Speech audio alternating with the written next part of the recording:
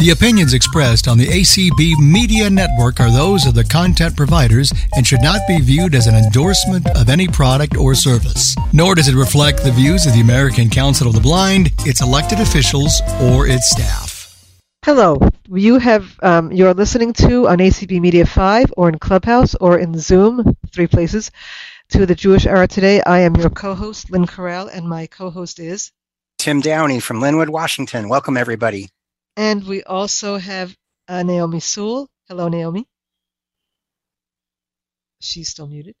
And Rabbi Randy Fleischer. So I'm going to allow Naomi to introduce the rabbi, and we'll get started in a moment, as soon as Naomi unmutes herself. I also want to thank Deb Cook-Lewis for being our streamer and Chanel Allen for being our moderator in Clubhouse and connecting us, and also Cindy Laban for being our host today. Naomi, can you unmute?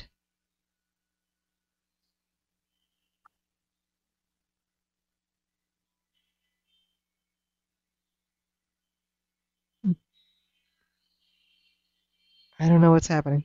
Okay, you're unmuted. Okay, can you hear me? Yep. Okay, great. Well, I wanted to welcome Rabbi Randy. I just call him Randy. I've known Randy now for years and years and years, and he is a fellow music enthusiast. That's kind of what we bonded on, but I just love Randy. And I asked him to talk to us about the High Holy Days. And Randy, I want to thank you because I know today is your day off, and I really appreciate your being here. So I will now turn it over to Randy Fleischer, Assistant Central Reform Congregation in St. Louis, Missouri.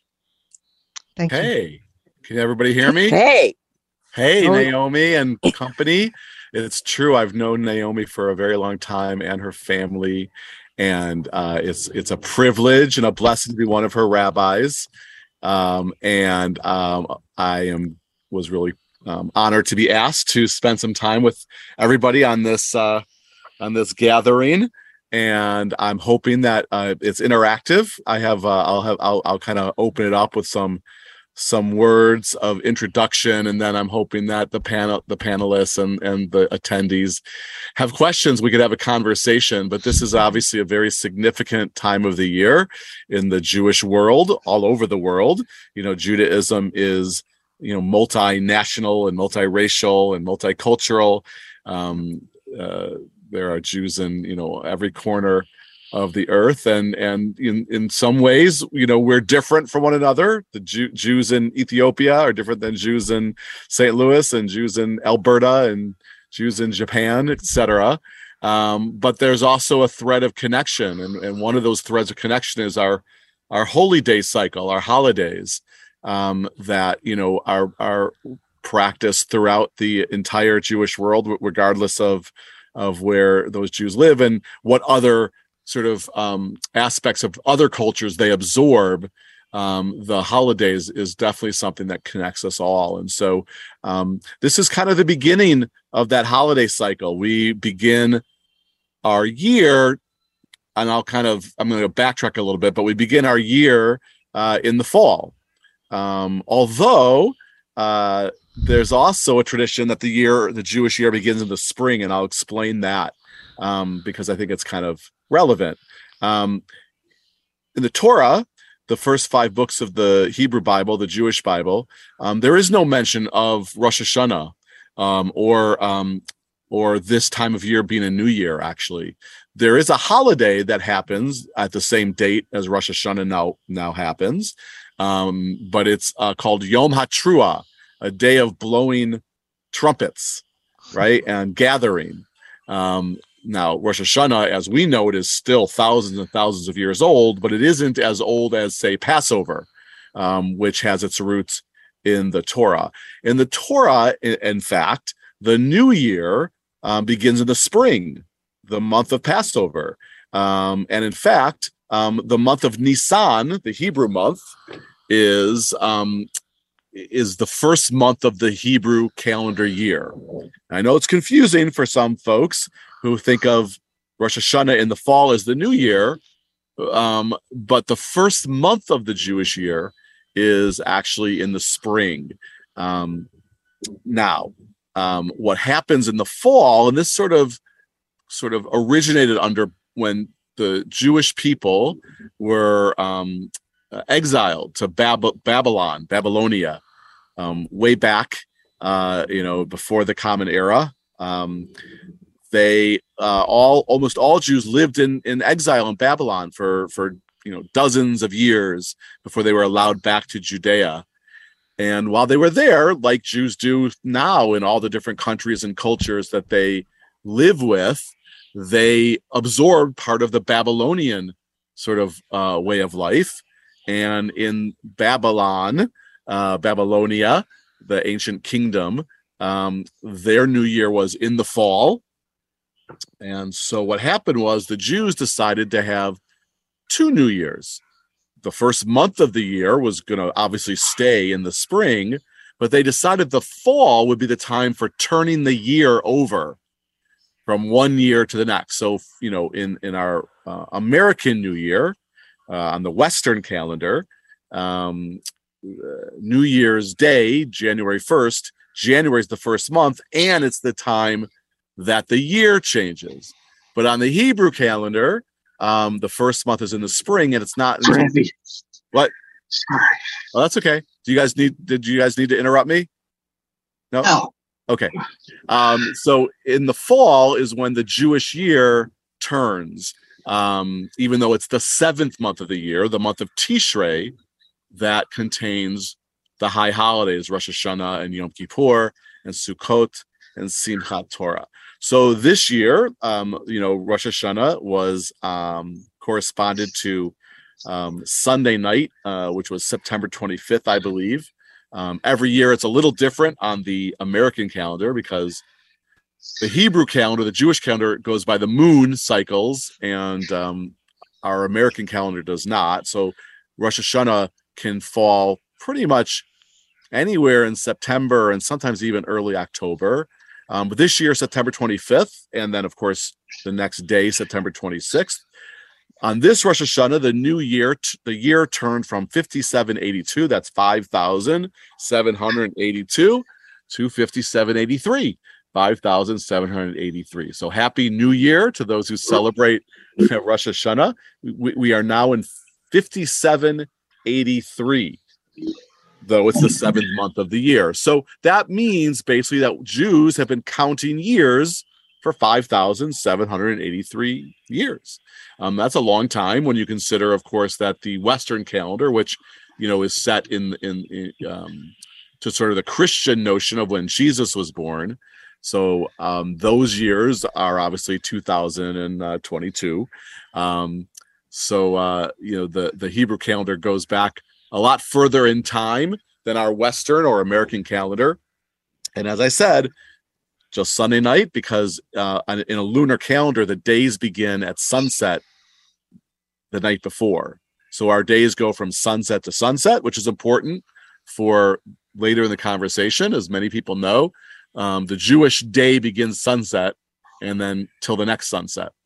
So Sunday night into Monday was Rosh Hashanah, and the year became 5783 and will be, of course, all year until next Rosh Hashanah. So that's sort of an introduction to the concept of having a new year. So what I want to do, unless maybe I should pause and see if there's anybody that wants to ask or comment on anything I've said so far. Is that a good way to do it? Sure. All right. So is there anyone that would like to, either the panelists or attendees want to ask the panelists, just so I know that everyone's kind of caught up with me? No. Well, okay. Hold on. Let me double check. Because Yep. Yes, now, of course, now area code. Area code 608 ending in 219. I will. There, gave you. Yeah, now you can unmute. Hi there. Identify yourself, please. Hi. I'm so 5783. that year one commemorates what? Yeah. So that's a really good question. Is that so?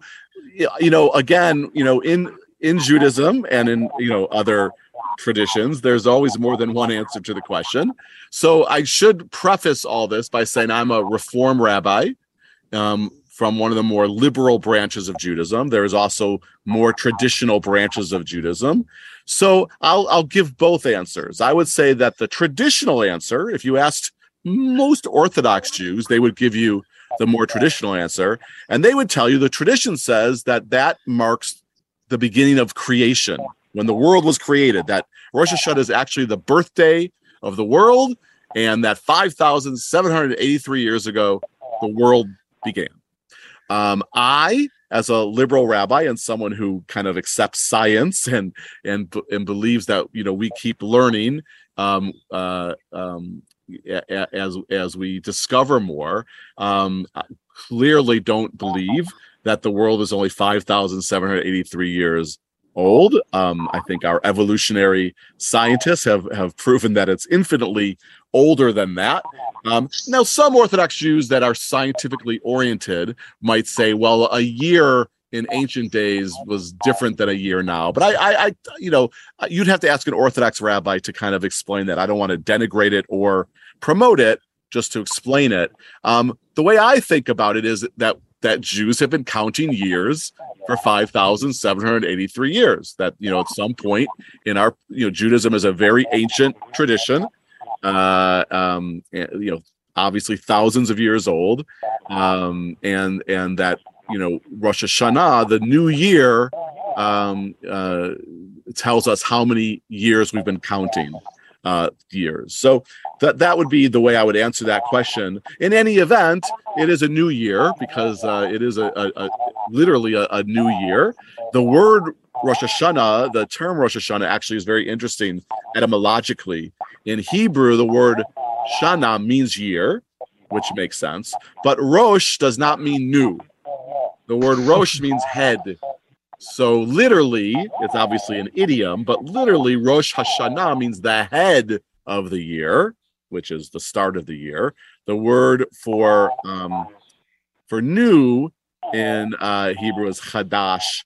And we use that term in the high holidays, but when the name of the holiday itself is literally translated as the head of the year. So that's my answer. Is that satisfactory to you? Yes, thank you. Great. All right. Any others before I move forward? Okay, Chanel, you want to check Clubhouse? That's all on this side.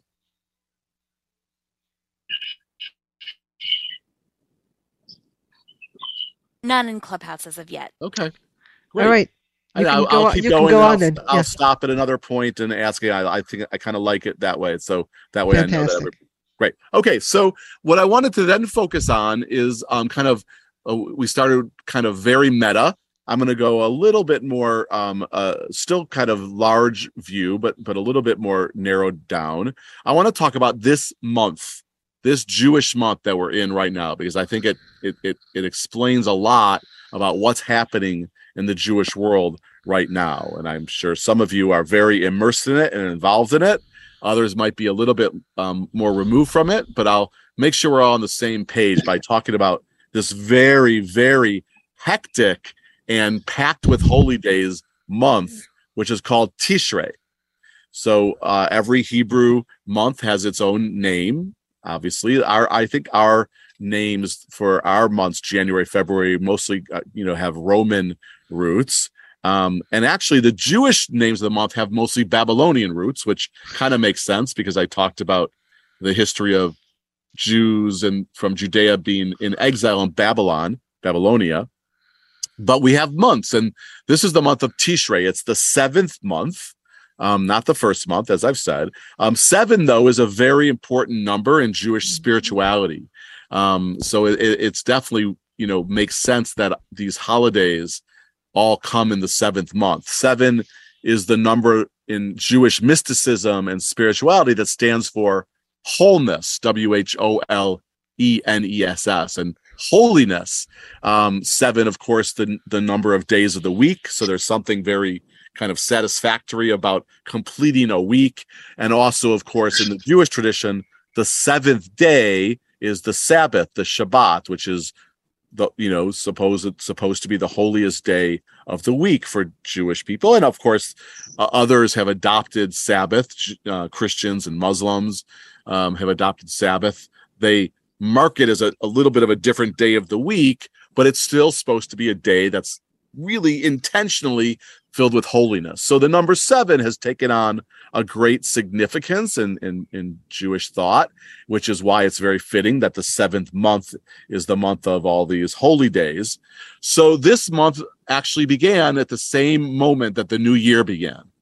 The new year, the Rosh Hashanah, comes on the first day of the new Hebrew month of Tishrei. There's actually a holiday that isn't widely observed in the Jewish world, but some people observe it. It's an actual holiday. It's not one of the holidays that comes once a year, like Rosh Hashanah, and it's not a weekly holiday like Shabbat. It's a monthly holiday, and it's called Rosh Chodesh. And of course, the word Rosh, as I've talked about before, means head, and Chodesh is the word for month.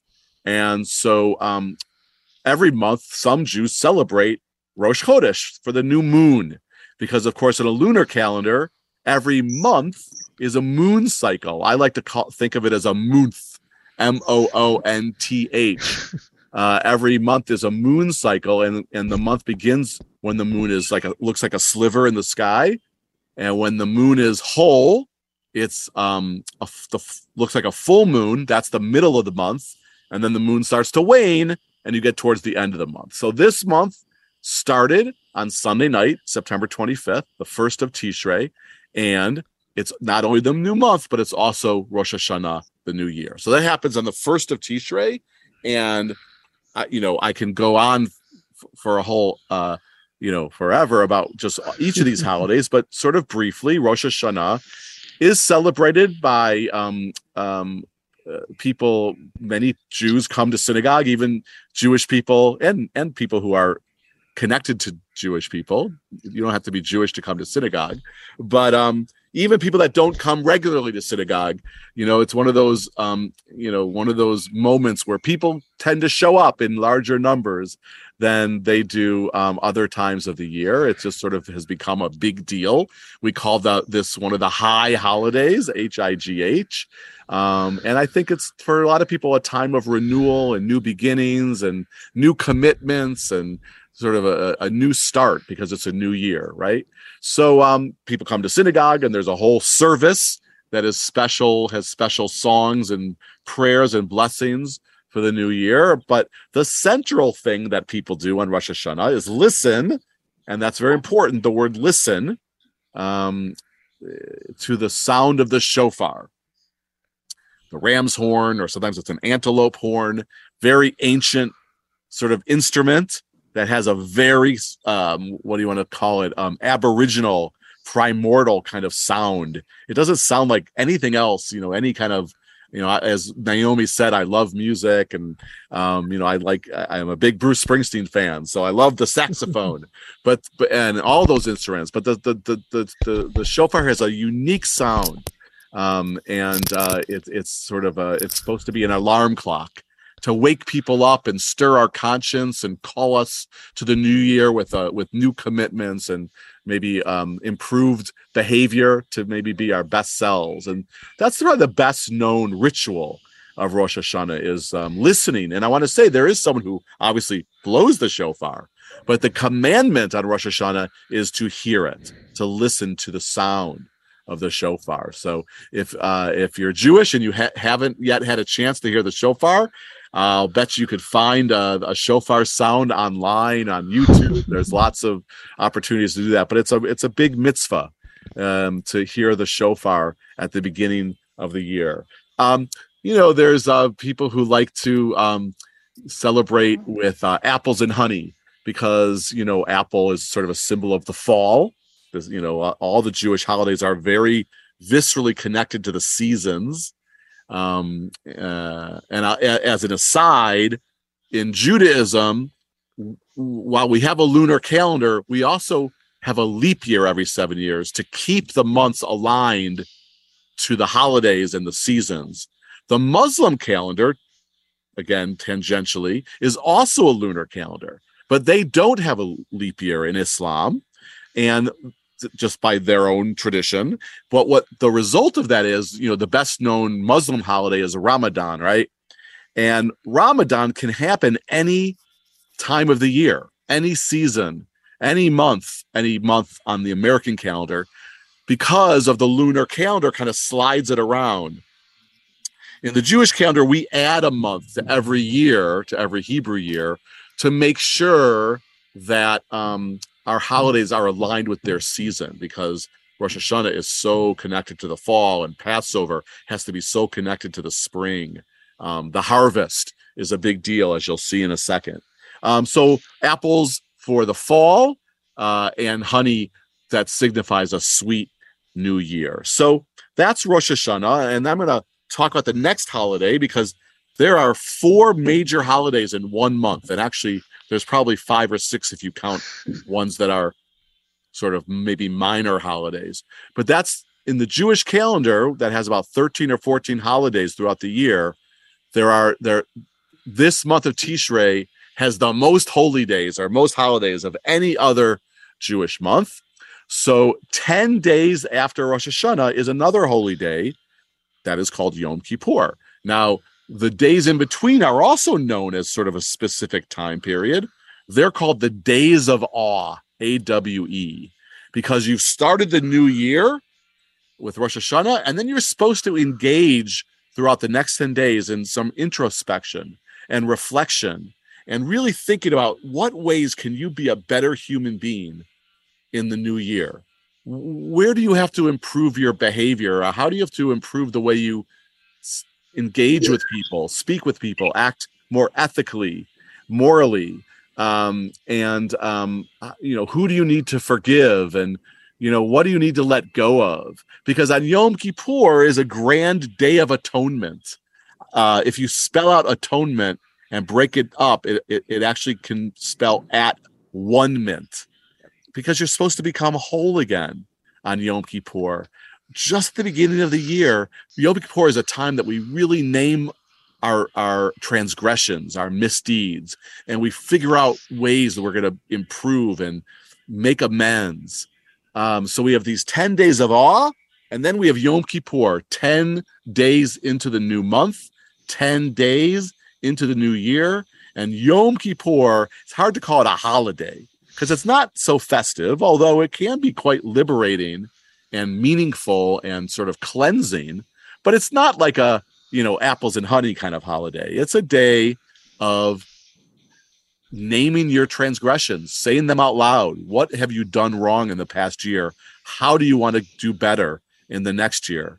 And one of the rituals of Yom Kippur is to fast, to actually abstain from eating. Again, remember, Yom Kippur starts in the nighttime at sunset, and it goes till the next sunset. So many Jews, not all, but it is, for traditional Jews, they consider themselves bound by Jewish law, so they are obligated to fast by their own reckoning. Other Jews can decide if it's meaningful for them. I do fast on Yom Kippur, and that fast starts on the evening, the first night of Yom Kippur, when the sun sets, and it goes until the next sunset. So there's a 24-hour fast, and it's supposed to be, officially a fast of both drinking and eating. So no water, no food. And that the idea of that is that you're not supposed to be focusing on anything material, food, and you're not supposed to go to work if you can help it.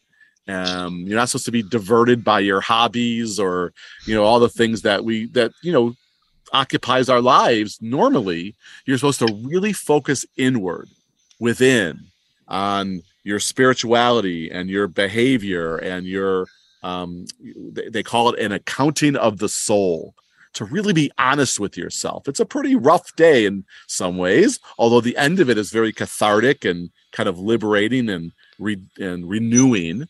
But it's a lot. If you really take Yom Kippur seriously, it's really supposed to be a full day of prayer and naming your sins and fasting and afflicting yourself so that you can inspire yourself to be better. So this year, Yom Kippur starts tomorrow night. Wow, I better get working. I've got work to do to get ready as a rabbi for Yom Kippur. But it's tomorrow night at sunset is the holy day of Yom Kippur, and people will come to synagogue on Tuesday night all over the world. And there's a traditional Yom Kippur melody that's become very sort of identified with Yom Kippur, and that is the Kol Nidre. And at our synagogue, we have a wonderful violinist who grew up at our synagogue, who now goes to Juilliard, and she'll be playing the Kol Nidre melody on Tuesday night. And then many people come all the way back to synagogue on Wednesday for another full day of, again, praying and reflection and even learning and discussions. And it's all about, kind of having this bubble of a day where you're ensconced in spirituality, and anything else, doesn't count for that day. You go back to your stuff the next day, but this is supposed to be a day like of spirit. And it ends at sunset this year on Wednesday, the 10th of Tishrei. And of course, what you want to do after you're done with Yom Kippur is take a deep breath and kind of smile that it's over. And hopefully you feel like you're ready for the new year, really ready. And then people break their fast if they fasted with, meal with friends and family, and kind of starting to get back to normal after a very unusual, sort of 24-hour period. So there's more to come in Tishrei. Actually, those are just the first two. They're called the high holidays, so they're very prominent. But there's two other major holidays that I want to talk about for this month. But now that we've gone through Rosh Hashanah and Yom Kippur, how about if there's anybody that has any questions or comments or issues with those two holy days? Yep. Go ahead, Chanel. Yeah, we have one in Clubhouse, and that is Great. Jeanette. Hey, Jeanette. Hey, Jeanette. Hello. So I have two questions for you. When I go to address my Jewish friends after Rosh Hashanah, here we say Happy New Year. What do we say to them? And I guess the same goes for Yom Kippur. Very interesting. Are you asking me what people should say to you, or what you should say to other people? What I should say to my Jewish friends. Oh, your Jewish friends. Oh, sure. So you could certainly say Happy New Year. That's appropriate. We're all, people that speak English. We American Jews are also American, not just Jewish. So Happy New Year is certainly, sufficient. Now the Hebrew term, which that would, be very, you would impress some of your Jewish friends, is Shana Tova. So it's Shana means year, and Tova means good. So you're wishing them a good year. Shana Tova. So that would be really impressive, but Happy New Year certainly would work. But Shana Tova is the standard new Rosh Hashanah greeting. And you could actually say that kind of like, how you could say Happy New Year's to people like into January. Well, you could say Shana Tova, Happy New Year to Jews, like into, the first couple of weeks of the new year, kind of similar. It's still the start of a year.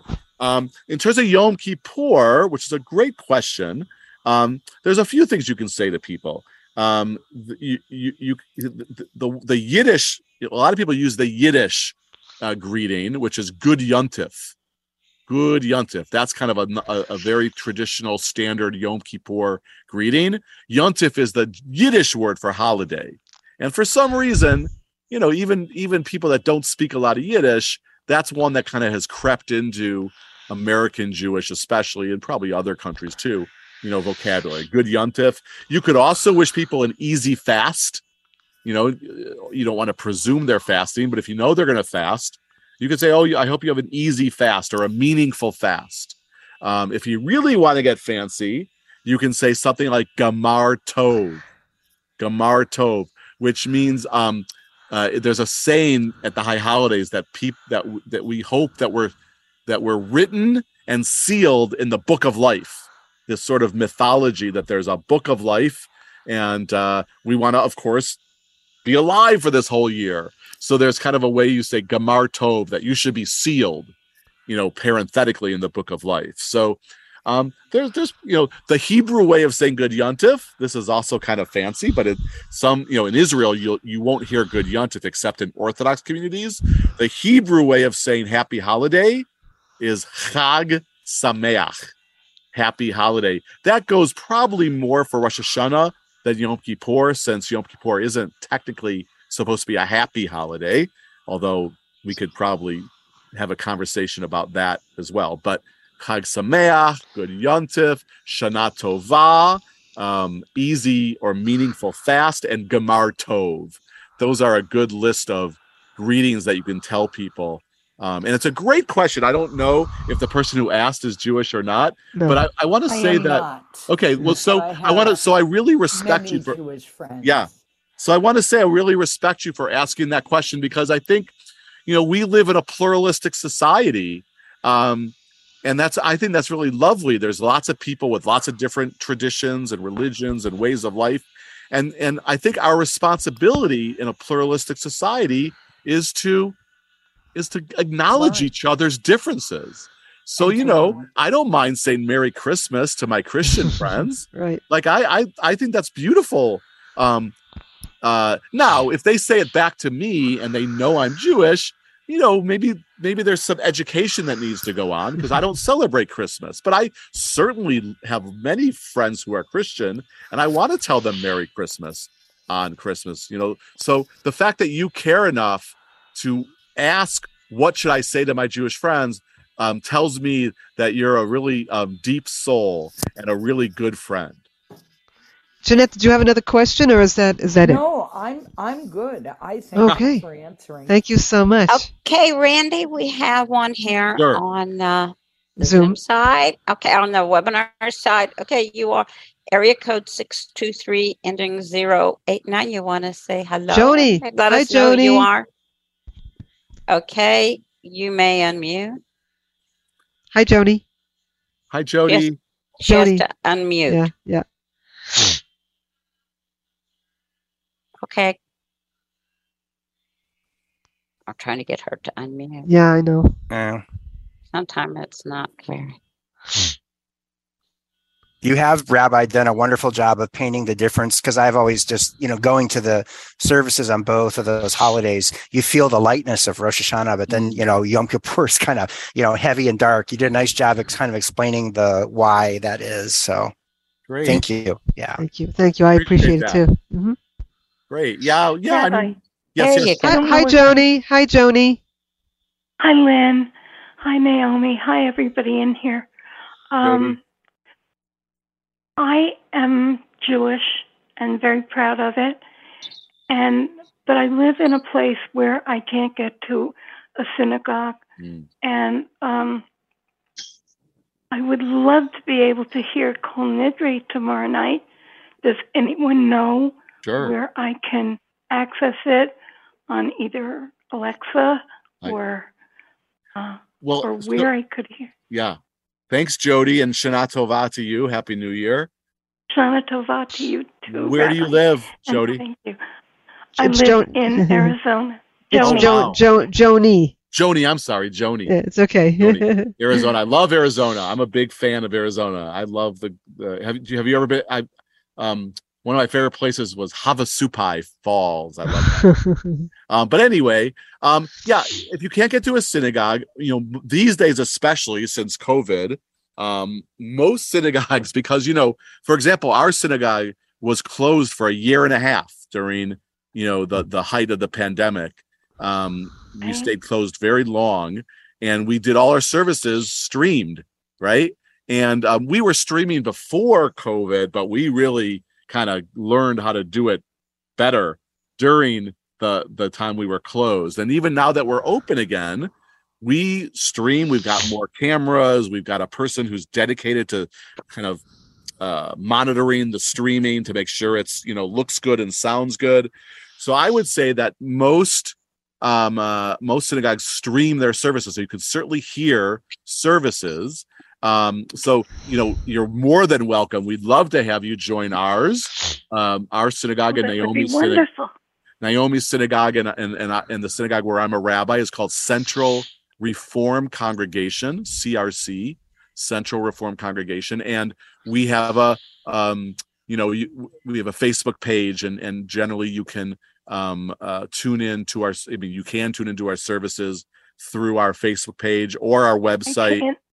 Yep. What is your website? It's centralreform.org.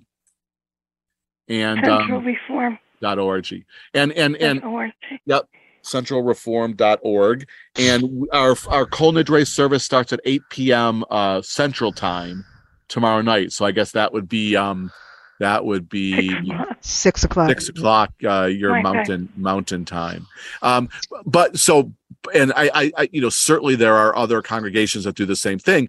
And also I would imagine it would be pretty accessible to hear Kol Nidre apart from a service these days. Like you said, if you want to tell, I don't have all those things where you tell like Alexa. But I know that you can do that. Like you can find the Kol Nidre melody either sung or played by an instrument, I'm sure, with any kind of music, any streaming service that plays music. So you don't have to attend the whole service, although of course you can, but I would imagine you'd be able to tune into, a stream of the Kol Nidre melody. I was going to say that just because you brought it up, at our synagogue, I said that we have this violinist named Chava who grew up with us, who plays it on violin, but then we have a vocalist. Naomi knows him. His name is Alan Freed. He's not a cantor or a rabbi. He's actually an attorney, but he's got a beautiful voice. And he'll then, after Chava's finished playing on violin, he actually sings the words of the Kol Nidre in a very kind of, classical kind of operatic style. Does that answer your question, Joni? Just repeat the website again, please, Rabbi. Sure. Central Reform, CENTRAL, and then REFORM, all one word, .org, centralreform.org. And there, you should be able to be guided to the High Holidays stream. And again, it's 8 p.m. Tuesday night, tomorrow night. And the Kol Nidre melody comes quite at the beginning of the service, I would say, within the first 15 minutes. If it's any longer than that, I'm in trouble because because I've talked too long. And will your services be streamed on Wednesday? Correct, at 10 a.m. Yep. Right. But yep, for sure. 10 a.m. your time. Yeah, So 10 a.m. Central. Right. 8 o'clock in Arizona. Thank you so much, Joni. Thank you. Is there are there any other hands in Clubhouse or in Zoom? No. All right. Okay, so I'm going to move on because we've covered, and I'm certainly willing to go back to Rosh Hashanah and Yom Kippur after I've kind of described everything, if there's more questions and more conversation. But I'm going to move forward in the same month. So remember, the first of Tishrei, we had Rosh Hashanah, 10 days of awe. And then the 10th day, we have Yom Kippur, the Day of Atonement. And then 5 days after Yom Kippur, there's another very major Jewish holiday. And it happens at the full moon, because remember, we've gone now 15 days into Tishrei. So the 15th of every Hebrew month is supposedly the fullest the moon's going to look in the sky. It's right around the time where we calendar the full moon. So many Jewish holidays happen in the full moon, just because, in the ancient days, that's where you had the most light, and you start your holidays at night, the night before. So we had a lot of full moon holidays, and Sukkot happens at the full moon, the 15th of Tishrei. And there's something really special about Sukkot, especially when you when you juxtapose it with Yom Kippur. So let me back up a little bit, because I'm a big nature guy. Actually, I am sitting outside right now. I'm in my back deck in University City, Missouri, because it's a gorgeous day here in St. Louis. We're having a really beautiful fall, aren't we, Naomi? Yeah, we are. We're having a beautiful fall. So I'm sitting outside, I love being outside, and Sukkot is a real outdoor holiday, really outdoor. Yes. One of the most outdoor holidays I've ever Definitely. of any tradition, any religion. So one of the things that's interesting about this season is there's a lot of indoor slash. Oh, are we okay? You're fine. Yeah. Okay. Don't worry about it. There's a lot of indoor slash outdoor sort of rotation, I'll call it. So, at Rosh Hashanah, for example, we're, in a synagogue. But then, which I kind of skipped over because there's a lot to talk about. There's a Rosh Hashanah tradition called Tashlich, where many Jews, after Rosh Hashanah services are over, will go to a body of water, a river or a lake or a pond. And you symbolically, it's kind of to start out the days of awe, you symbolically cast your sins into the water to kind of get rid of them. So you put dust from the earth, or some people throw bread, if it's not dangerous to the wildlife, into the water. So the minute you've been inside, for a whole bunch of hours at services, there's a tradition to go outside and go to a body of water and be in nature and start the process of casting off your sins. Well, then we have Yom Kippur, which is very inside, not just inside synagogue, but you're supposed to be kind of inside your own self. Internal. It's a very internal holiday. You're supposed to be looking at yourself and kind of being honest with yourself and, trying to figure out how to be a better self. But the first thing you're supposed to do when Yom Kippur is over, after you eat, is start building what's called a sukkah for Sukkot. A sukkah is a temporary shelter that you build outside your dwelling place. So outside your apartment or your dorm or your house, wherever you live, you're supposed to build a temporary shelter. It's not supposed to be up all the time. It's supposed to only be up for the holiday of Sukkot, which actually lasts for a full week. It's a 7-day holiday.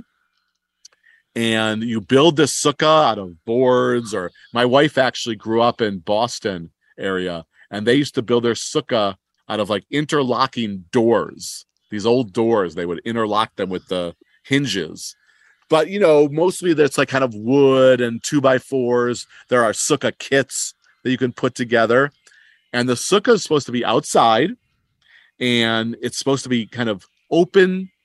You're supposed to have at least one door that's open to the outside. And the roof of the sukkah is supposed to be made with natural materials. So leaves or branches. The Hebrew word is schach, this stuff that covers your sukkah, but you're not supposed to completely cover it or seal it off. The rule is you're supposed to be able to look through the ceiling of your sukkah and be able to see the sky, to really know you're kind of outside in your little shelter. And Sukkot so brings you outside. It really does connect people to their neighbors, right? Because you can't close yourself off in your house if you have a sukkah, and it connects you to nature. Even in the city, there you can see trees and grasses. So that's what we do on Sukkot, and you're supposed to spend time in your sukkah. Some people sleep in their sukkah. Some Orthodox Jews probably sleep in their sukkah every single night, because you're supposed to really dwell in your sukkah. Many people eat meals in their sukkah. You're supposed to invite friends into the sukkah. So why do we do this? Well, there's a couple reasons. One is because Sukkot is one of 3 holidays during the year that are really connected to each other, and they're connected to the seasons and to the story of our people in the Torah. So, Sukkot commemorates the story in the Torah of when the Hebrew people were slaves in Egypt, right? That's the Passover story. And we escaped. And where did we go? Well, we didn't find our home right away. We actually had to wander in the wilderness, the story tells us, for years and years and years. And so we lived, according to the story, in temporary shelters those years of wandering. So one thing is the sukkah is supposed to sort of symbolize bring us back to those wandering years, right? That where we were outside and, in nature and on the move. Hold on one second. There's a truck roaring by here. we can't hear it. Okay. And then the second reason is an agricultural reason. So back when these holidays became established, most Jews were farmers, right? Most people were farmers in ancient days, lived off the land and from the land. So the Sukkot is actually the last of these three holidays. The first is Passover, which is the story of escaping Egypt, but it's also the planting seeds time, right? The next holiday is a summer holiday called Shavuot, which commemorates the receiving of the Torah in the Torah, receiving of the Torah, but also the time that your seeds have grown. What you planted grows. And in the summer, the first stuff that you planted grows. So the wheat is traditionally the first thing that grows that you've planted. So that's Shavuot. And now we come to Sukkot back in our Tishrei month, where the whole harvest is ready to be gathered up. All the food has grown, and it's like Thanksgiving, right? The gathering of the harvest, the celebration of our bounty and being grateful. So what we learn from history is the ancient farmers, the Jewish farmers, it was too far every day to walk from where they lived to the fields where they had to work, harvest the crops. So instead they would build a temporary shelter closer to their fields. So for a week or whatever, they actually lived right by the harvest.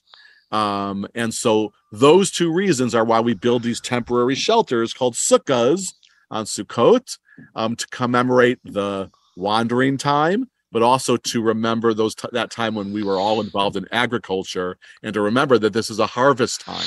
So Sukkot is supposed to be a very joyful holiday.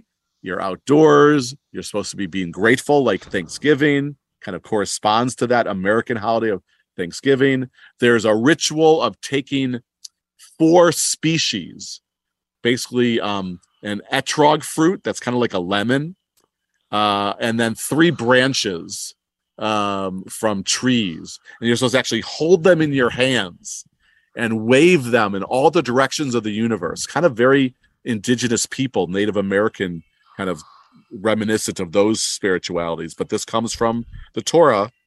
You're supposed to take those 4 species from the earth and shake them or wave them in all the directions, sort of acknowledging your connection to the universe. And you're out there, you are outside in your sukkah. And it's an incredible outdoor holy day after a very inside holiday of holy day of Yom Kippur. So that's Sukkot. That lasts for a whole week. And remember, I said there were 4 major holidays in Tishrei. Well, I'm about to describe to you the 4th one. So let's review the very beginning of this month, this very packed special month. Tishrei, the 7th month of the Jewish year, starts with Rosh Hashanah, the New Year. 10 days later, Yom Kippur, the Day of Atonement. 5 days after that, the full moon, the 15th day of the month, is Sukkot, where we build our sukkahs and go outside. And then finally, at the very end of the month, after Sukkot's over, we have another very joyful holiday, so joyful that the word joy is in the title of this holiday. That's called Simchat Torah. A little bit lesser known, certainly than Rosh Hashanah and Yom Kippur, probably even lesser known, even with some Jews, than Sukkot, but it is a major holiday. Simchat Torah is the exact date that we finish reading the whole Torah, all 5 books, and start over again. So in synagogue life, every week, every Shabbat, we read a portion of the Torah. It takes a year of those weeks, of those Sabbaths, to read the whole Torah. And when we're done, we don't just put it in the library, right? The Torah is a scroll that we keep in the synagogue. We start over again because we figure you're a year older. You've had another year of different experiences, each person. You're going to understand it differently. You're going to learn different things from it. You're going to get different meaning from it. Like, when you're 7, you understand things differently than when you're 70 and everything in between. So every single year we finish reading the Torah and then we start all over again. But first we stop and have a holiday called Simchat Torah, which literally means the joy of Torah. And this is a day of just celebration that we've finished another year. We've lived another year. And of course, the finishing the Torah cycle is very much connected to this first month of the year. It all makes sense that we put this holiday at the beginning of the new year, beginning of the new cycle. You start with the book of Genesis. So at Simchat Torah services, there's a lot of dancing. You're supposed to make 7 circles, big circles with the Torah. Some communities like ours unroll the entire scroll so you can see it from beginning to end. And people eat taffy apples because it's even sweeter than apples and honey. And it's still the fall, of course. And we read the very end of the Torah, and we read the very beginning, and then the next Sabbath is time to start all over again. So that's Simchat Torah. That's the end of this incredible month of Jewish holy days. So I'm going to stop again and see if there's any comments or questions or anything about those two, Sukkot and Simchat Torah. Anybody have any questions or comments about those two later in the month holidays? Any questions in Zoom or Clubhouse?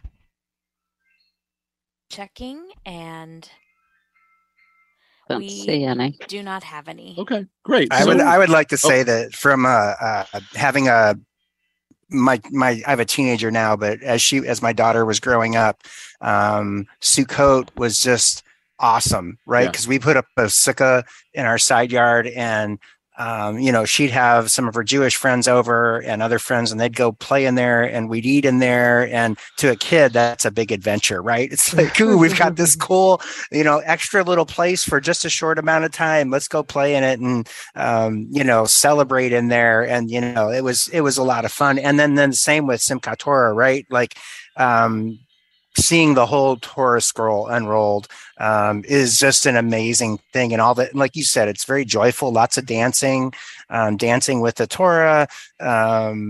I just think, and isn't there a tradition too, that if you're dancing with a child, like in your arms, a small child, right? It's the same as the blessing of dancing with the Torah or something like that? Yeah, no, first of all, great descriptions. Really wonderful. What's your name? That's Tim. My name's Tim. Yeah. Hey, Tim. Great description. And yeah, sure. I mean, I love that. That's a beautiful sort of thing to say, is that, a child is just as holy or even holier than the Torah scroll. So if you're carrying a child, it's like you're carrying the Torah. That's really a beautiful kind of teaching. Yeah. And you're right. I actually, you brought back memories for me. I have 2 children, but they're in their early 20s. So they're, what do you call it, grown and flown. But I have really good memories of building the sukkah in my backyard. Actually, I'm actually facing the spot in my backyard where we used to build our sukkah. And my kids went to a school up the street. I live in a very kind of diverse community called University City. It's right kind of outside of the city of St. Louis. And their elementary school is right up the block. We used to walk to school every day. It kind of brings back wonderful memories. And my kids would always bring their respective classes to my house to go to the sukkah. And I would serve like apple cider and, hand out cookies and teach them about Sukkot, because most of the kids in my kids' classes weren't Jewish. And, many of them were, different races, different religions from different countries. And Definitely. So it's really lovely. Absolutely. Yeah. And then, we used to also have, when we build our sukkah, we actually had like a kind of a neighborhood block party. My neighborhood is also very kind of diverse, and people would come over. Most of the people that came weren't Jewish, but they helped out build the sukkah, and they would make paper chains out of construction paper to decorate, because I didn't say people decorate their sukkah. It's kind of like, it's a weird thing to say, but some people treat their sukkah like Christians treat their Christmas tree. Yes. Right? People put lights up and hang pictures and play music, and it's just kind of like it becomes sort of this decorative thing. But what's really cool about it is it's outside, and you get to feel the breeze and feel the sunshine, and even the nighttime has its own, when you're outside at night, like when you go camping, it's a very special feeling being outside at night. And so, for people who are like suburban and city people, we don't always think to, some of us do, but not everybody always thinks to be outside that much. And so if you celebrate Sukkot, it kind of compels you to be outside more often. And so that's kind of a side benefit. This is Lynn. I'm sorry, I didn't mean to interrupt you at all. I'm done. I'm one of the co-facilitators, but I wonder, what does this have to do with the wandering of the Jewish people in ancient times? Yeah, no, because when we were wandering in the story of the Torah, all those years we wandered, we our where we lived had to be temporary. So the sukkah is a temporary shelter or dwelling place, just like when the story of moving around, if you read the Torah, there's like this whole sort of movement, and it's based on God, and it's based on, there's all kinds of reasons that the Jewish people would pick up and move, but we were never settled in one place until we reached the promised land, really a generation later. And so the sukkah symbolizes that sort of impermanence, and really it ultimately, if you want to get spiritual about it, it ultimately reminds us that all of our, there's a lot of impermanence, even our biggest mansions and our, strongest castles or whatever you want to say, it's impermanent. Like, the only thing that's permanent is spirit and holiness and love. And so there's this lesson there of, you think you've built this sort of this structure that's going to last, but the sukkah reminds you that not so much, and we have to learn how to survive through the impermanence. So there's that. And then there's the thing I said about the farmers needing to be closer to their crops. So they built a temporary structure.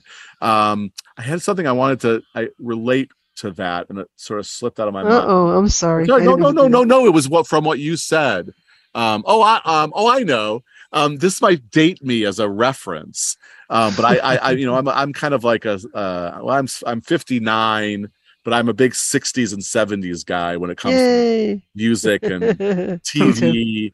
But I'm right there with you. There you go. So many of you will recognize the TV show MASH, right? Yes. Oh yeah. MASH? Yes. Yep. So MASH was the Mobile Army Surgical Hospital, and when I think about that moving from place to place, and I always think about in MASH, if you remember, whenever they always had they were mobile, they had to go where the wounded were, right, in the Korean War, and so there was some of the episodes would actually show them collapsing their tents and the mess tent and the living quarters, all the and then they moved it to the next spot where they were needed, and that kind of is very much to me and kind of an analogy to this sort of moving from place to place that we see in the Torah, that is kind of symbolized in the temporary sukkah sculpture. So there you go. You got excellent. You got me to talk about MASH. Well, Okay. I'm a MASH fan, so that's Go awesome. ahead, Cindy. Okay, Rabbi Randy, you had another hand up. Great. Okay, Mike, go ahead. You can unmute. Okay. Hi. Hi, Randy. I'm a good friend of Naomi's. I was thinking when you were talking about blowing the shofar, and you were talking about being a big Springsteen fan, I thought I envisioned the late Clarence Clemens blowing the shofar on Rosh Hashanah. That would have been. Wouldn't that be cool? Yeah, absolutely. Because I got to tell you, he would have outblown anybody else that he was competing with. Well, I'll tell you. Well, I'll tell you what. Actually, really quickly, I don't want to say the wrong person, but I remember seeing an article. I'm tempted to say it was Dizzy Gillespie, but somebody like that, some jazz great, horn player. Blew the shofar, and I think someone's got to Google it, but I think it was Dizzy Gillespie. It was somebody like that. Anyway, go on. So anyway, okay. So I don't, I know this is a little bit far afield and might be too technical, but we were talking about Simchat Torah, and we were talking about reading to the end and then starting all over again with, Vaikra, and the whole thing. Sure. But one of the things I wanted to know if you could touch on a little is the idea that each year we don't read the same parsha each week from the past year. In other words, there's a cycle of 3 different parshas per week that we would read, right? I mean, you might read a certain one for this year, and then next year you'll read a different, one for that time period and so forth. Is that correct? Yeah, I'm not 100% sure what you're referring to. There's a few things that maybe you're talking about. There is a very kind of, I would say, small tradition or less. So the main way Jewish communities read Torah is 1 year. Start at Genesis and end at Deuteronomy, right? There is a tradition somewhere around the world, and just a few Jewish communities, called the triennial cycle, which it takes them 3 years to read the whole Torah. I don't personally know of any communities that practice that. I think that there still are some that do. It's sort of like a minority. That's the word. It was like kind of a minority opinion that you're supposed to take 3 years to read the Torah. So hold on one second. So that's one thing that you make me think of. The other thing you make me think of is, we read the same portions every year. The portions are divided up so that there's, I guess 52 of them, 52 weeks. What's different is, for example, because the Hebrew calendar doesn't match up with the American calendar, right? Because of the lunar calendar in the Hebrew, let's say Noah, because that's very well known. Let's say this year we read Noah, and it in the American calendar was October 12th. Well, on the Hebrew calendar, next year we might read Noah on September 8th or November 6th or somewhere near, but they don't match up. So you're hardly ever going to read. You certainly aren't going to read Noah 2 years in a row on the same American date. But as far as the way most communities do this, we read every single Torah portion week by week by week by week by week until we're done with the Torah, and they're the exact same portions every year. So I gave you a couple of different things to think about. Did I miss what you were trying to say? No, maybe I misunderstood, because I've always thought that there were, at least in Orthodox and conservative circles, and maybe more in Orthodox, that you read a parsha for a particular week, and then the next time it comes that same parsha comes along, there's another part of it that you would read, and that's where the try thing was. No. I think I know what you're saying. No. In other words, So it's always the same portion. So let's use Noah again. But in some synagogues, they might chant a part of that portion in 5783. Most Orthodox synagogues, to be honest with you, chant the whole Torah portion. So there's no parts.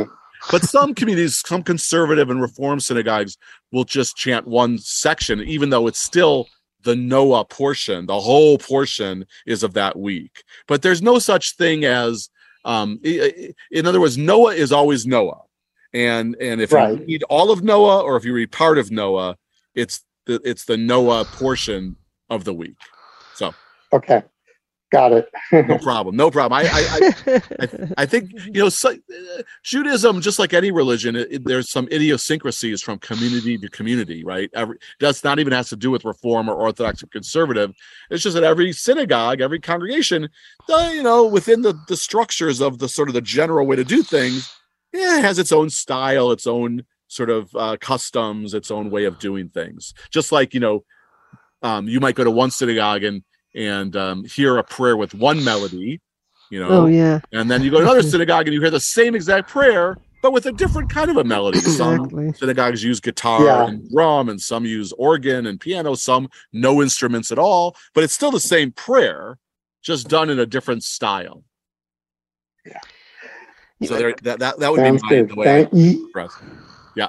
Yeah, well, that's one of the things that attracted me 25 years ago to Reform was that I'm a musician and I love, the fact that we can, you can play all types of music aside from, anything from Debbie Friedman to things that you've written and add, American songs that you can put in for Wehrhaftas if you want to.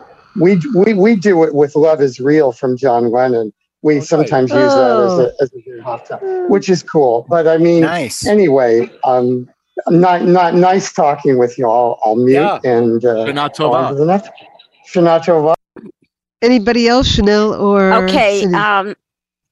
Rabbi I'm Randy, here. you have DJ. You may unmute DJ. Go ahead. DJ. DJ. Hi, everybody. Hi, DJ. Hi, Miss Kessler. Hi.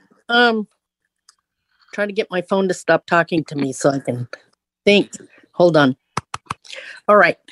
I just wanted to say about this whole thing, going through the year and all different events and different cycles, having real specific times to focus on, like the exact time of sunset. Just for that, my experience growing up, I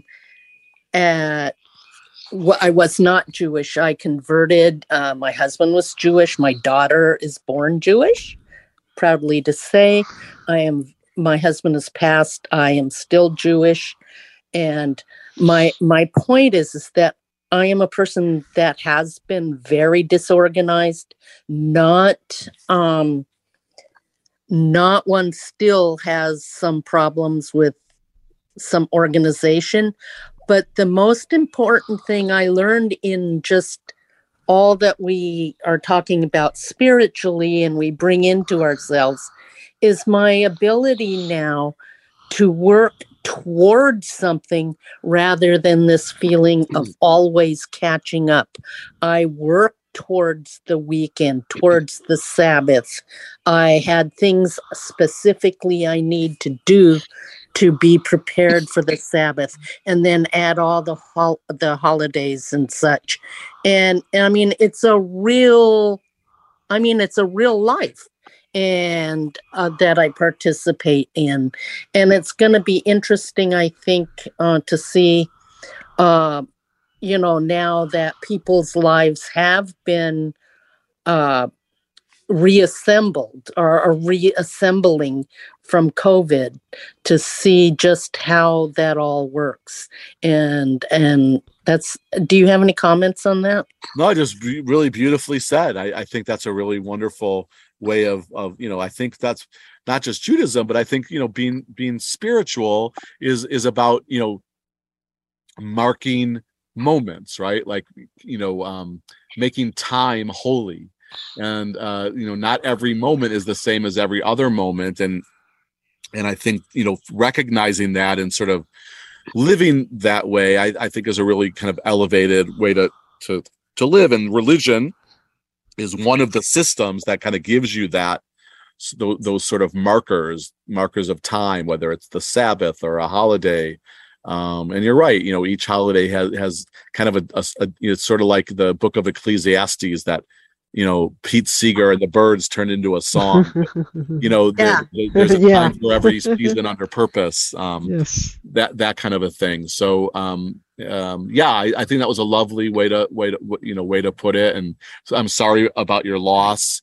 But I'm glad you found great meaning in Judaism. And what you say, DJ, is just to bring up a point, just so everybody knows, it's important that Judaism is one of those religions that there's more than one way to be Jewish. You can either be born Jewish or you can convert to Judaism, and both times you're considered Jewish. So there are people who are Jews by choice and people who are born Jewish, and both ways of being Jewish are fully embraced. Fully Jews. And it's also, it's not about your level of observance or which, how much you come to synagogue. I mean, if you identify as Jewish, whether you converted or you're born Jewish, you're in fact Jewish, and there's not such thing as I'm less Jewish or more Jewish. Everybody might express it in a different way, but Jews are Jews, and again, you can either be born or you can convert, and those are both as legitimate as the other. I totally agree. Totally agree with that. Are there any questions in Clubhouse, Chanel? No, not at this time. All right. Any more questions in Zoom, Cindy? No, I would call on them if there were. I know you would. I have a question. Sure. I have a question, and that is, you talk about 7, and there was something that my rabbi, I belong to a Reconstructionist synagogue here in Olympia, Washington, mentioned about the 7 years. It's the first of the 7th years, and Shemitah and forgiveness, and this is about ingathering. Can you explain that? Sure. And by the way, that sounds like a gorgeous place, Olympia, Washington. But what's the rabbi's name there? Rabbi Seth Goldstein. He spoke to us before too, so you're the second one. Yeah. Oh, all right. Well, good. So let's see. So 7 days in a week is Shabbat, and there's also two other kind of cycles of 7 in the Torah that are kind of interesting to talk about. The sabbatical year, so that obviously comes from the word Sabbath, and you're right, Shemitah is the Hebrew way of putting it, is every 7 years, right?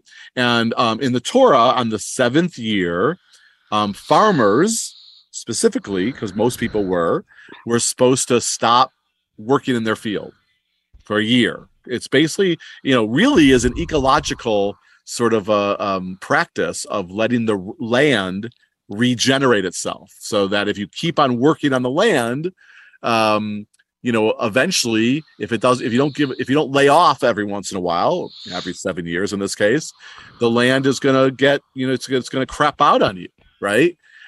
So there was this tradition in the Torah for farmers to just sort of let it ride for the 7th year, and whatever grew naturally, you got to keep and sell and eat, but otherwise you didn't put any tools and use any tools, or even plant anything on it, except for the seeds that naturally sort of flow down from the trees or whatever.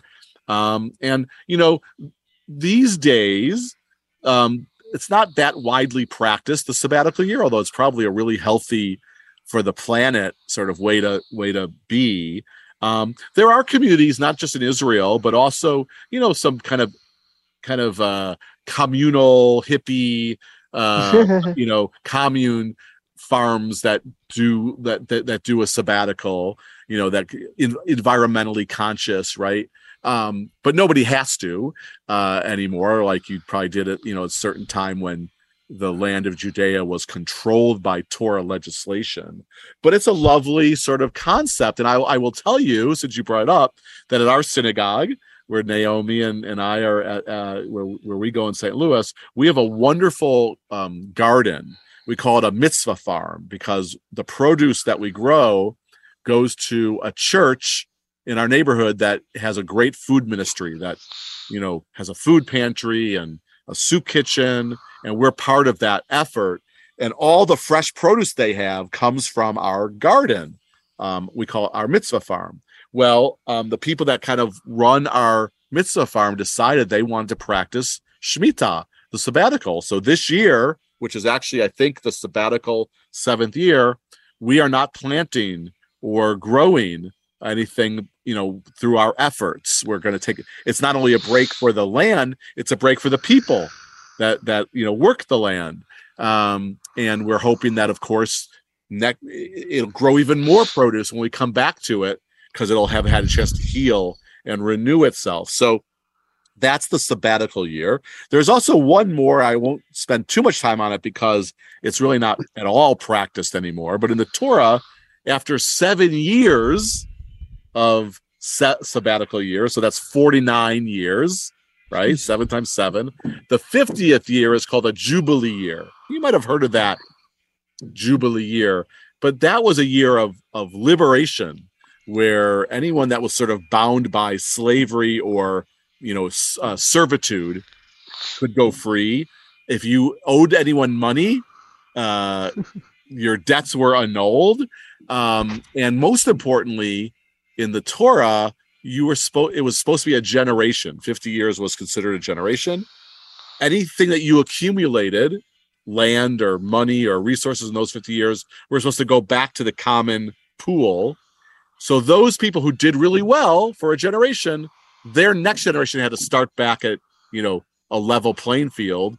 And those people who got really disadvantaged in their generation because of laziness or bad health or just, the crops didn't grow, their next generation gets to start again at the same level in the Jubilee year as everybody else. And then then another generation goes by and some people do well and some people don't do well. And then 50 years again is this redistribution time. It was a really interesting concept. It's almost like socialism. It's actually kind of like a synthesis of capitalism and socialism, because there's capitalism for a generation and then everything's equalized again. And then, right. But it really didn't catch on, go figure. And, except, I don't even know where the Jubilee year might be practiced, but I don't think anywhere really, except in theory, or maybe some ideas come out of the concept of the Jubilee year. But those are some of the 7 cycles beyond just the 7 days of the week. Does that answer your question? Yeah, definitely. This is Lynn. Also, one of the things that I know is that a lot of on Yom Kippur, people bring, or during this high holiday season, people bring cans of food for the needy, for people who are hungry. Correct. That's very, Correct. Yeah, and we do that in our community as well. Yeah. For sure. Yeah. Any other questions that anybody has? Tim? I don't have any other questions. I did want to say, Rabbi, thank you so much for taking time with us today, because I know it's right in the middle of the high holidays. And I know when the date got announced, I was like, wow, that's amazing that we can get any rabbi at this time of the year. Exactly. So I really appreciate it. You did a wonderful job too. Oh my God. I hope you'll come back, by the way. I hope you'll come back sometime, because there are so many things that we want to discuss. We had the rabbi talk about Reconstructionism, and and people don't really understand the differences between the different branches of Judaism. And I know that people have asked who aren't Jewish about that. So this is you're fantastic, and I love the way that you're teaching and explaining it to everybody. Thank you. Do you guys all listen to Naomi and Terry's radio show? Oh yeah, I have. It's pretty awesome, actually. So I'll tell you that, like, Naomi, and besides going to the same synagogue, we often find ourselves at the same concerts. Nice. So I think we have similar, right, Naomi? We have similar tastes in music. Yeah. Absolutely. But honestly, it really was such a blessing. And a few years ago, I think Naomi asked me to speak at I did a blessing at a conference, right, Naomi? Yeah. At the AC. Okay, Naomi, you can unmute. She came on the attendee side. Yep. Yeah, you can unmute yourself. But I spoke at a conference in St. Louis. I believe it was a national convention. You took class with music and Jewish musicians, and I just couldn't keep my mouth shut because I knew everything. Oh, and yeah. People that were in the class with me. Yeah. You're cutting out a little bit. No, I know what Naomi's talking about. I a few years ago, before COVID, actually, I taught a class that was kind of like spirituality and religion in contemporary music, and it took like some rock artists and rock songs and folk and blues and reggae, and we studied the lyrics and we listened to the songs, and not just Jewish artists, but some Jewish artists, but also songs that kind of were spiritual in nature or religious in nature, even from artists who aren't known as religious musicians. Wow. But they're kind of pop rock. And one of the people who we studied, whose lyrics we studied, is a singer songwriter named Peter Himmelman from Minnesota, and he's actually Bob Dylan's son-in-law. What? He's a wonderful, he's married to one of, and he's actually Orthodox. He's a very interesting man, but his music isn't like Jewish, but it's very spiritual. And I think that Naomi has knows him personally. Yeah, really? I do. Yeah. Oh, that's fascinating. Oh, that's great. Yeah. Oh. I'd love to know more about that. Well, we have had discussions in this group about Jewish songwriters and singers and composers and stuff like that. It's been really great because I love music too. So I think that when we talk about a lot of our experiences with music and people who are Jewish like Neil Sedaka and other people like that, and of course my husband, who wasn't Jewish. He's gone now. He's gone. But he used to tell me that Al Jolson, and I didn't know this till he told me, was actually Asa Jolson, very Jewish. So I think we don't know these things. Right. Well, anyways, so that's my way of saying it was a privilege, and I wish everyone that celebrates that Yom Kippur is meaningful for you, and those of you who aren't Jewish, just thank you for being open to learning about our sacred times, and I want you to know that I'm very open to other people's sacred times as well. It's really important to me to have friends and people, fellow clergy of all different religions, and this is what it's all about. So Shana Tova to everyone who considers this one of their New Year's, and as I said, Gamar Tov. It should be a good seal this year. There should be a year for everybody, not just people who celebrate Rosh Hashanah, but for everybody. A year of health and joy and peace and goodness and love, all the things, and meaning and righteousness, all the good stuff. I hope there's a lot of good moments this year for all of us, and it's really a privilege to have been able to share this time with you all. Well, before Randy, thank you so much. Absolutely. I just want to thank you. Me too. I just love you so much. And you just, as usual, you always have so many interesting things to say, and the way you explain everything is so wonderful. And I just want to thank you. Well, you're welcome, and it was an honor. I don't know you, but I'm getting to know you, and I just love the way that you talk and the way you explain things. This is Lynn.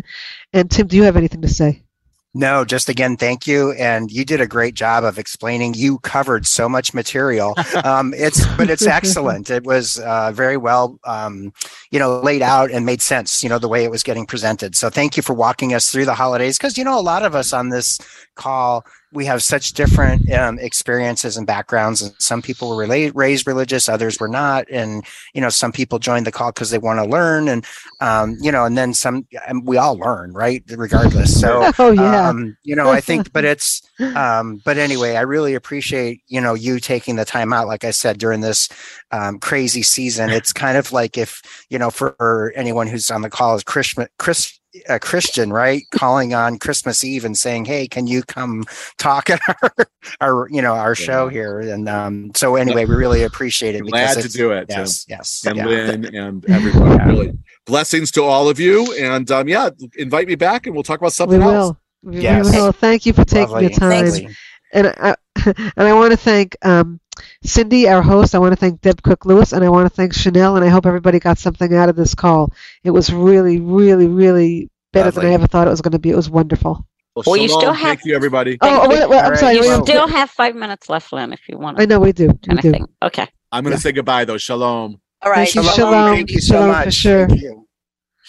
So, Tim, one of the things that we can remind people of is we are going to have a karaoke Jewish 1-year anniversary on November 7th, I think it is. And so that should be fun. So everybody better start thinking of their songs, speaking of music. And, we have other stuff coming up. And I just hope that we do have more. When we have guests like this, it's such a privilege. It's such an honor to me. I think so. And I think that, and I'm so grateful to Naomi. And I hope that her head doesn't swell too much, but it's okay if it does.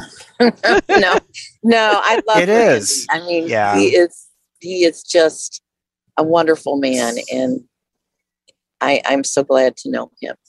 Oh, I know. He just sounds like such a great, and he knows so much, and he puts into such, he made it so understandable and so retrievable for everybody, and that's really wonderful, the way that he explained everything. I think. Yeah. And, right. So. Well, thanks everybody. I'm traveling right now. And Oh, I'm my husband sorry. No. So the phone's kind of gone in and out. We've been in areas where I couldn't get a signal. I get it. Anyway, so there you go. It was wonderful. Thank you so much for doing this, right. Naomi. We're going to have him back. We're Yeah. definitely going to have him back. Yes, he's just a wonderful speaker. Oh my God, just great. Well, you know what? When he does, I hope, and I'll check with him when the time comes. But he does the second Seder, which is so, and he wrote the Haggadah himself. That's one of the projects I was thinking about today. Yeah. We want to do a Jewish Ara Seder. So we got to figure out when we're going to do that, because I think that would be absolutely awesome. Wow. So, we'll see whether or not. I mean, we could probably, you can probably listen to, and it's just a wonderful, wonderful event. So absolutely, I'll let you know when the time comes. Happy traveling, Naomi. Yes. Happy traveling. Does anybody have anything else they want to say on any topic of concern? Anybody have anything to say? Lynn, it's Mike. Hi, Mike. I don't. How do we go about handling? Okay, so talking about November 7th, because I'm obviously going to do some music. Right. All right, two questions. First of all, if I decide to do something live, can I do that? I mean, I know I can do it on Zoom because I did it, as long as there's no other people playing with me or whatever. But if we're not, if I do an old, a video, another song where I've harmonized with myself or whatever, does that have to go through Cindy Hollis, or how does that work? I've told her we're going to do this, and I don't know if they'll sponsor it or not. But I do think that generally we'll follow the same rules. No original artist and stuff like that. But if I send all my stuff through Zoom and I copy it and I just send it to her. But we can do it either that way, or I'm okay if people really have it queued up and they don't mess up on the sharing the screen. I'm okay with doing it at the time of the call, as long as we don't have too much dead air and stuff like that. Okay, Lynn, DJ has her hand up. Yes, DJ, go ahead, honey. Hi. I wanted to find out.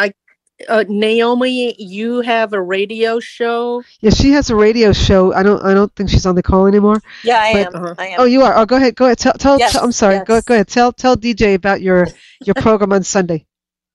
Okay. It's called The Acoustic Edge, and it is an Americana kind of singer-songwriter, all kind of that kind of thing.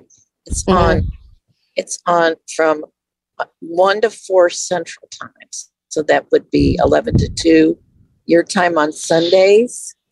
And the call letters are KCLC. KCLC? Correct. Okay. And you can get it on Alexa. Yeah. Yeah. Oh, nice. It's 89.3, and they have 3 stations. 89.1. 89.1. That's right. Sorry. And they have 3 stations. Lovely. They have They have nice. But you want the one that says the wood. What is it? The Wood, I guess. The Wood. Yeah, and it is a community radio station. It is a community radio station. So. Well, it is a university station. Yeah. Oh, okay. Gotcha, I'm sorry. Yeah. And it's we're acoustic Americana. Interviewing John McCune. Yes. Oh. It's called The Acoustic Edge, correct, Naomi? Edge. Okay. Yes. Mm-hmm. All right. Got that. But if you just tune in at 11 o'clock, and you just ask your Dirt Band about his new book. Oh, about cool. Will the Circle Be Unbroken? Yes. Oh, well, we have nice. 3 minutes left before the slippers get taken off. Nice. Janelle, do you have anybody? I do not. Well, I hope everybody got something out of this call. I thought it was absolutely wonderful, and thank you so much, Deb Cook-Lewis, and thank you to Chanel, and thank you to Cindy. Yes, it's been thank fantastic. you guys for everything. Oh, now you got 2 hands up. Oh, all right. Well, on our go ahead. side. All right. Let's see. Let's go. Hurry. Better be quick. Okay, Pam. Hey, Pam. There you go, Pam. You can unmute. We only have a couple of minutes. You got to do it fast. There. Now can There you you hear me? go. Yes, I can hear you, Pam. Yes. Uh-huh.